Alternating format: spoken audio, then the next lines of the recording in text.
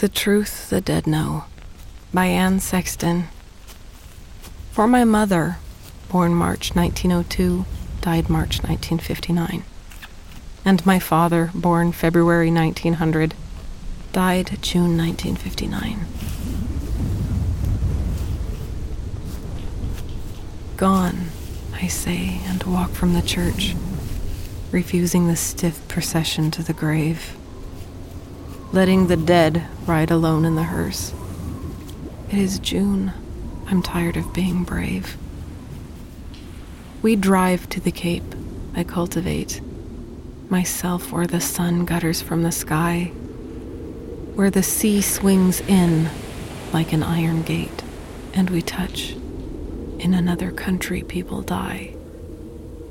My darling, the wind falls in like stones from the white-hearted water, and when we touch, we enter touch entirely.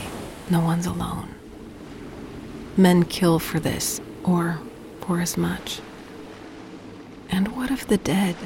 They lie without shoes. In their stone boats, they are more like stone than the sea would be if it stopped. They refuse to be blessed, throat, eye, and knuckle bone.